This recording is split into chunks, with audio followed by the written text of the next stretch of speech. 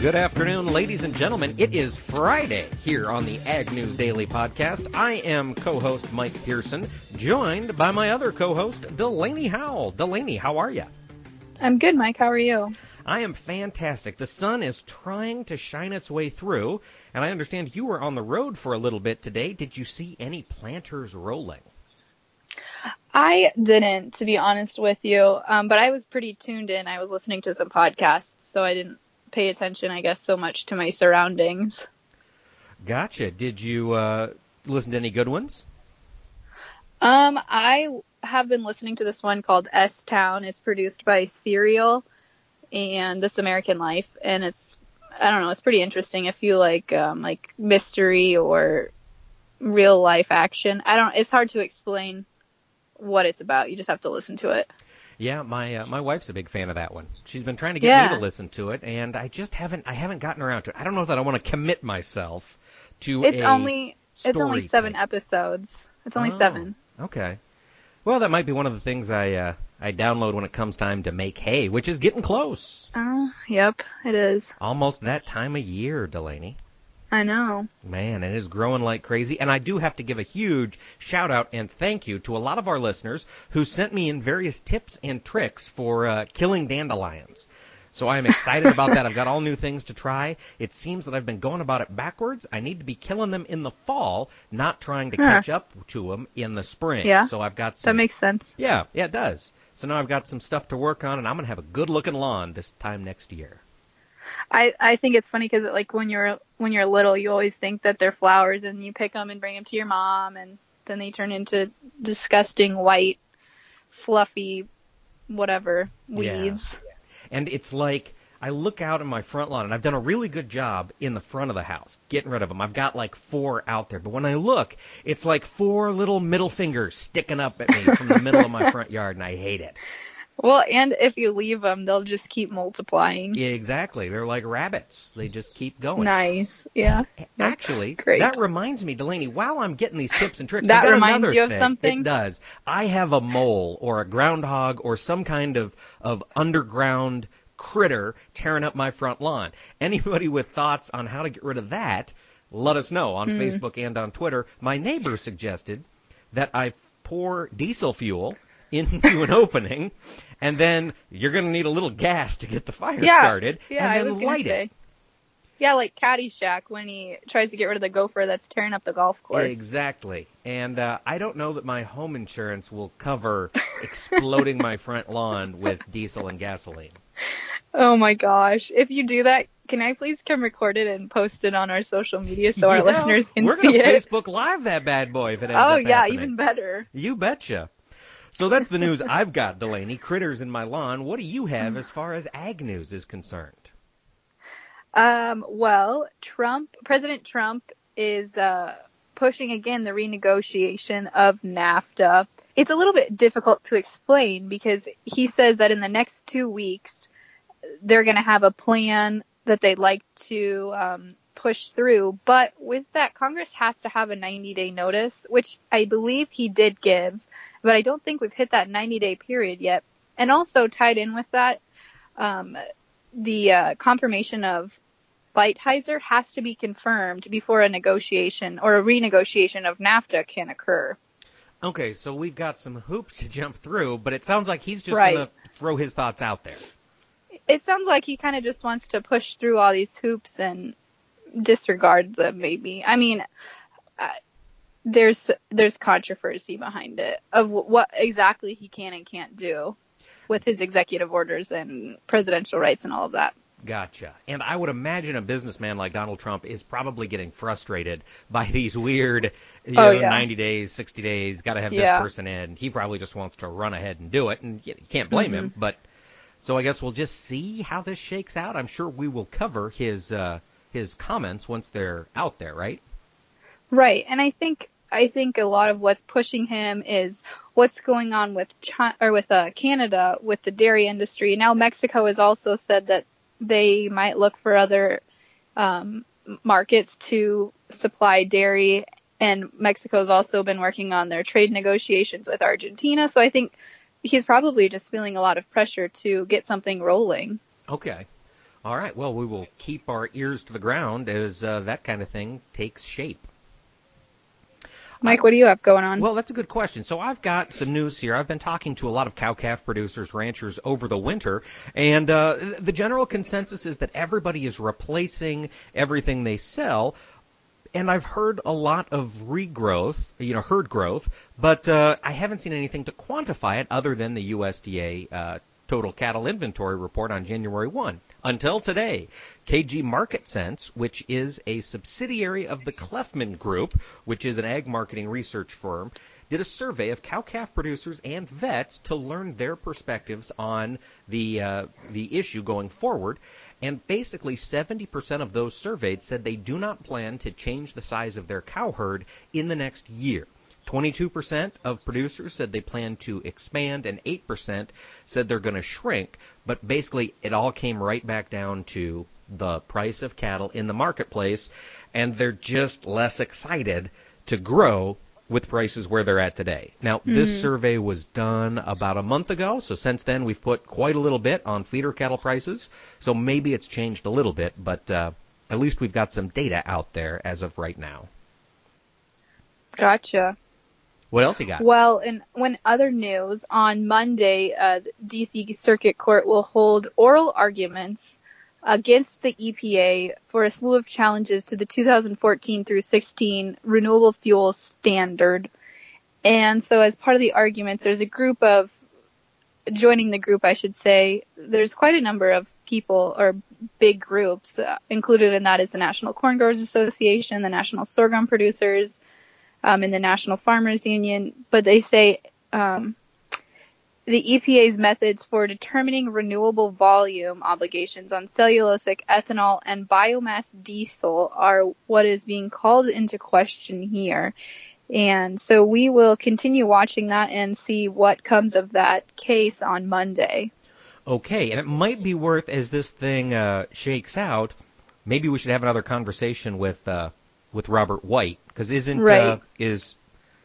who all was a party to that suit? Was the RFA on it?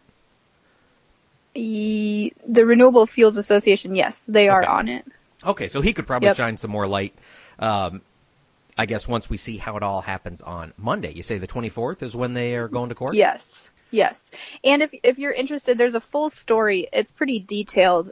It was back in January, released on DTN, the Progressive Farmer website. The date that it came out was January 31st, and it's titled RFS Court Battle. If you want to know the full extent or the full details, the article is there, so go look it up. It gives a lot of detail about cellulosic biofuels and compliance costs, a lot of stuff that's pretty in-depth. Okay, well, as long as we're on the topic of biofuels, we had good news. If you are a supporter of renewable energy, the U.S. gasoline in 2016 contained more than 10% ethanol. And this is big news because for years and years and years, we've heard about the blend wall, the idea that consumers, unless they're forced to, will not buy we will not use more than 10% of ethanol in our nation's gas supply. Well, in 2016, we used, let me find the number here. It was 10.41% of ethanol in the nation's gasoline supply. So as the country continues to drive more into the summer months, as we continue to fill up our vehicles with E15 and E85 and, of course, E10, we will see that climb higher and hopefully continue to draw down these corn supplies. Neither of your vehicles take E15 or E85, do they, Mike? My truck burns E15 all the time. Oh, really? And my Lincoln will be burning E85 once I make a moderation to the carburetor. Just basically increase the fuel flow, and then you bet I've got to change some seals and change some hoses. Are you going to do that? No. Okay. No. I mean, I have some skills, Delaney, but automotive work, that's not one of them. If I change the oil and manage to put everything back, it's a win. Yep, I understand that. I personally like using E15 and E85 just because it's always, E85 is usually almost $1 cheaper at the pump. Exactly. Yeah. Exactly. And, the argument is because our vehicles aren't aren't built to run on E85, we do sacrifice a little bit of mileage. But yeah, you're Right. saving $1. It's still more than pencils to burn it. And of course, that's in Iowa. Every place is different. But Right. yeah, now it's a fantastic product brought to us by America's farmers and encouraged by the actions of the federal government back in 2007 with the Renewable Fuel Standard. Now, Delaney, we're not done talking about the Renewable Fuel Standard today, are we? Well, that was quite the segue, but no, we're not. We are going to have Senator Joni Ernst on. We actually recorded the interview with her yesterday because that's when her schedule allowed. But she's been a big advocate, or very vocal, I guess, in regards to the EPA and the RFS. So she's doing a 99 county tour right now of Iowa, but we did get a chance to talk to her, which will queue up as soon as you read us today's market closes, Mike. You bet. Let's see how things finished for the week. On the corn side, choppy trade throughout the day. The May contract finished down 3/4 of a penny at 3.57 even. The December contract was down 1/2 cent, closed at 3.82 even. Soybeans, man, volatile trade today in the soybean market. The May contract was finished up 4 1/4 cents, finished the day at 9.51 even. Novi contract down 5. I'm so used to saying down on soybeans. They were up. November beans finished up 5 3/4 cents at 9.59 1/2. The wheat market was down. The May wheat contract dropped 1 1/4 pennies to finish at 4.05 even. December wheat down 1/4 at 4.59 1/4. Looking over at the livestock market, the April live cattle contract finished up 17.5 cents, closed the day at 129.80. June live cattle up 22.5 cents, finished at 116.70. In feeder cattle, the April contract, the only month that was up on the day, finished positive 65 cents, closing at 138.55. The May contract down 50 cents, closed at 139.25. In lean hogs, the May contract was down 77.5 cents, finished at 63.02.5. The June lean hog contract was down 35 cents, closed at 68.32.5. In milk, the April Class 3 milk contract finished up 2 cents at 15.20. The May contract up 32 cents. Finally, a nice bounce in the milk market. Closed the day at 15.65. Delaney, should we turn it over to Joni Ernst? Let's turn it over to her. Welcome, Senator Joni Ernst, on the Ag News Daily Podcast. She is our guest today on this Friday afternoon. Senator Ernst, tell us what you've been up to here the last, how long have you been on your tour now of Iowa? Well, I am in Iowa, and for the past 2 weeks or week and a half, I have been out on my 99 county tour engaging with agricultural groups, schools, rural hospitals, doing town halls, manufacturing visits, just really seeing what Iowans are engaged in, and it has been a wonderful experience. Well, Senator, seeing what Iowans are engaged in, of course, we're getting ready, we're gearing up to write the new Farm Bill. What cares or concerns have you had with regard to the Farm Bill? Oh, gosh, I hear about the Farm Bill a lot when I'm out traveling around the counties. It really is crucial that we all understand from the ag industry kind of what policies are in the current Farm Bill, which one of those policies are working, which ones aren't, and I am getting an earful. So we talk a lot, or I hear a lot about the Conservation Reserve Program, or as most folks know it, CRP, making sure that our dollars are being spent as they were intended to be spent by Congress years ago. The program was intended to protect those marginal acres or those that are vulnerable to erosion, and we're not seeing that so much anymore. We really need to get back to the original intent. That's what I'm hearing from a lot of farmers. We've also seen severe flooding on the eastern side of the state last year, and so that really highlighted the need for crop insurance and maintaining strong crop insurance. And then also making sure that, again, I want to emphasize this again, that all of the programs that exist out there, making sure they're doing what they're supposed to do. And if they're not, I want to hear from those engaged in agriculture on how we can do better. So other than CRP, are there any programs that people are really vocal about that they're just not working? Well, we hear a lot about the Young Farmer Program, and not that it's not working. It's just a lot of the hoops a lot of those young farmers might have to go through to actually break into agriculture. And I do hear a lot about that. We have had a lot of young farmers come to us and express, disappointment in the amount of paperwork they have to go through. A lot of it's duplicative. And are there ways that we can streamline that process? So those are things that we need to take a look at as well. So, Senator Ernst, for those of our listeners that aren't from Iowa, do you want to just explain really briefly what the Young Farmers Program is? Well, it's ways that we can secure funding for young farmers, those that maybe don't have a background in agriculture or have a family that's already engaged in agriculture. Maybe they're trying to purchase acres on their own or start a dairy farm or whatever it might be. And those programs allow us to go in and help with the start of that young farmer, whether they're purchasing those acres or, like I said, engaging in livestock operations.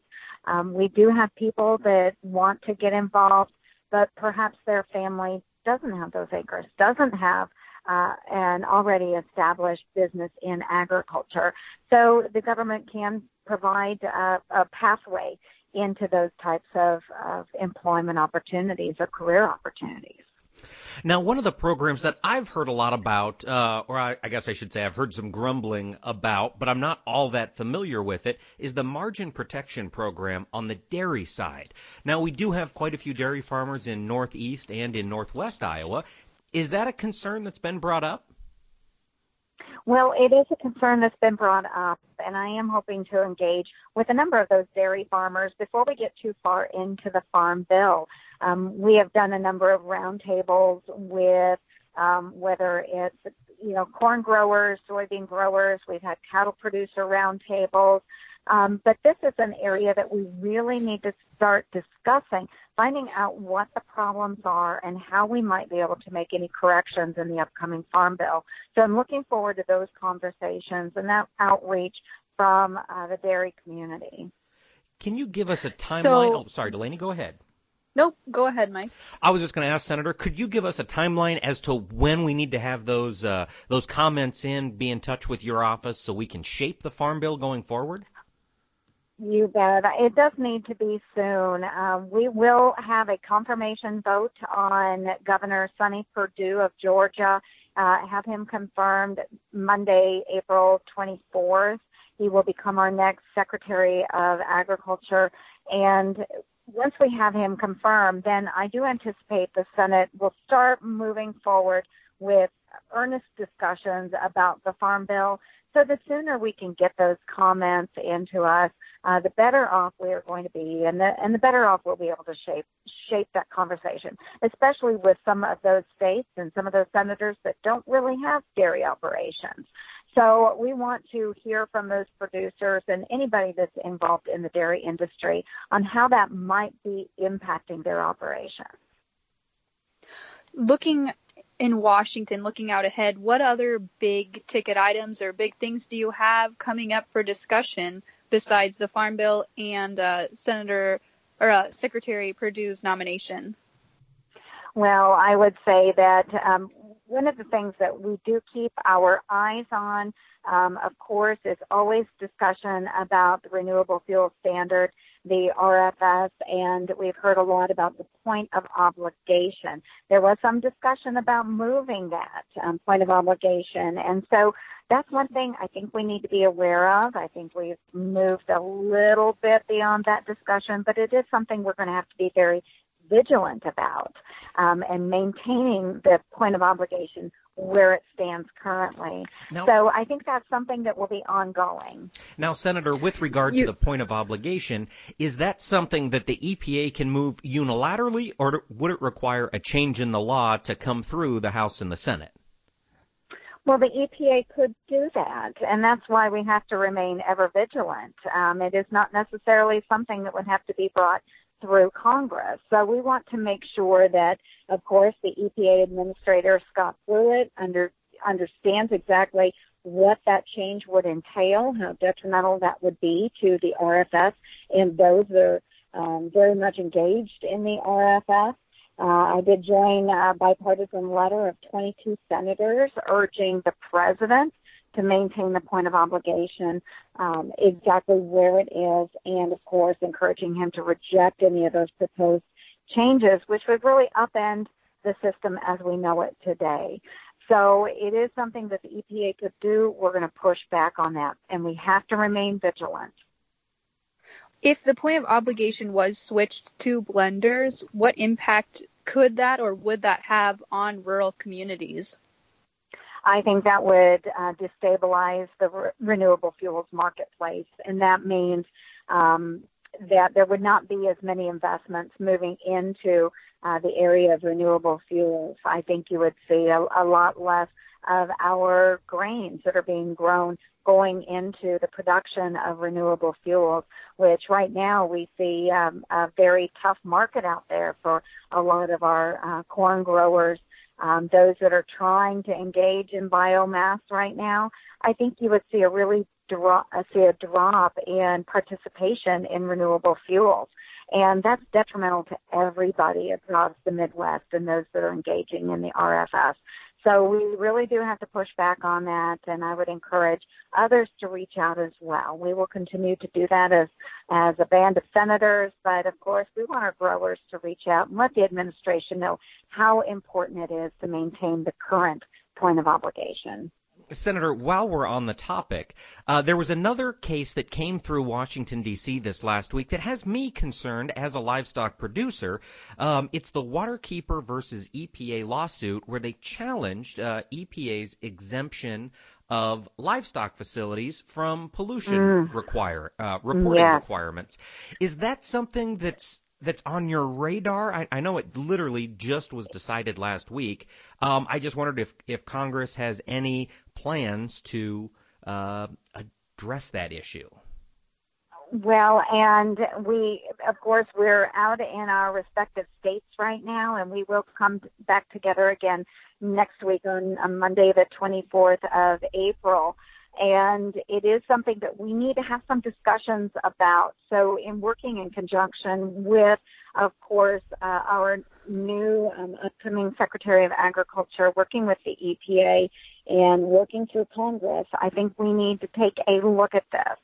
It is very concerning to me because this decision, it forces unnecessarily, mind you, an increase in reporting burdens and costs for our farmers. And I honestly don't see much public benefit. And I do think it makes our farmers an easier target for environmental activists. And so very concerning to me. It is on my radar, and we will have to have some discussions about this as we move on into this congressional year. Gotcha. Now, I've got one more question for you. We've talked about Sonny Perdue, his confirmation coming on Monday. The next question, I think, as an Iowan to my Iowa senator, is when are we going to get to confirm Governor Branstad as our ambassador to China? Do you have, is that one on the map yet? It is on the map, tentatively. So we know that Governor Branstad has been meeting with senators in Washington, D.C., working on the confirmation process. Of course, we've had so many confirmations out there, and they've been very slow moving through.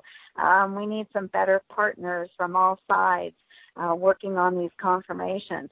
But we anticipate that it could be about the middle of May at the earliest, and I know that's a little discouraging for a lot of folks that want to see Governor Branstad moving into that very, very important position as soon as possible. But I know that the governor is excited about the opportunity. We're excited about the opportunity for him. And I have told the governor that I believe he is absolutely the right person at the right time to be assuming this ambassadorship to China.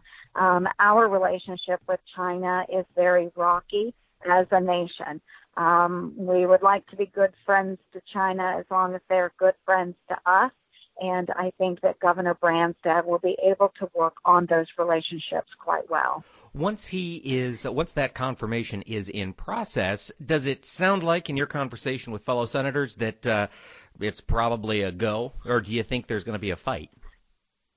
I don't see much of a fight so far. I have talked to a number of my colleagues that did sit down and visit with the governor before I left on break, and they were very excited about this opportunity, and they felt very good after speaking with Governor Branstad. I don't imagine that we will see much of a fight with this confirmation. Senator Ernst, I have one more fun or more lighthearted question for you. I'm sure you get questions about it a lot, but what was the motivation or desire or thought process behind releasing your castration political video? What was it, a year ago now? Squeal, yeah. Yeah, it's Been, a few years back when I was engaging in the primary for the United States Senate. Yes, and that's right. It really was a way to connect with Iowa voters. To show them that, you know what, I'm not afraid of hard work. I'm not afraid of getting down in the mud when necessary to get a job done. And I think that resonates with especially those that have been engaged in agriculture. A lot of us grew up as kids on the farm, and we were required to do those chores. And, you know, I had some people push back on me for that, but I do believe in the dignity of a job. And no matter what job you are engaged in, do it to the best of your ability. And I think making that connection with so many Iowans really was, it was lighthearted, it was a joy, and we had a lot of fun with it. Well, Senator Ernst, we know that you are on a road trip today, so we will let you get back to work. But hopefully we can pick up this conversation once the Senate is back in session and hear how things are going as we finish out this year. You bet. Thanks so much for your time. Enjoy it. Again, I think that was Senator Joni Ernst, but I think that was a great way to end our week here at the Ag News Daily Podcast. I agree. Fantastic way to finish the week. It's good to hear from our I was going to say our leaders, but I think there is an argument to be made that they're not our leaders. They're doing what we send them there to do, right? We're the leaders.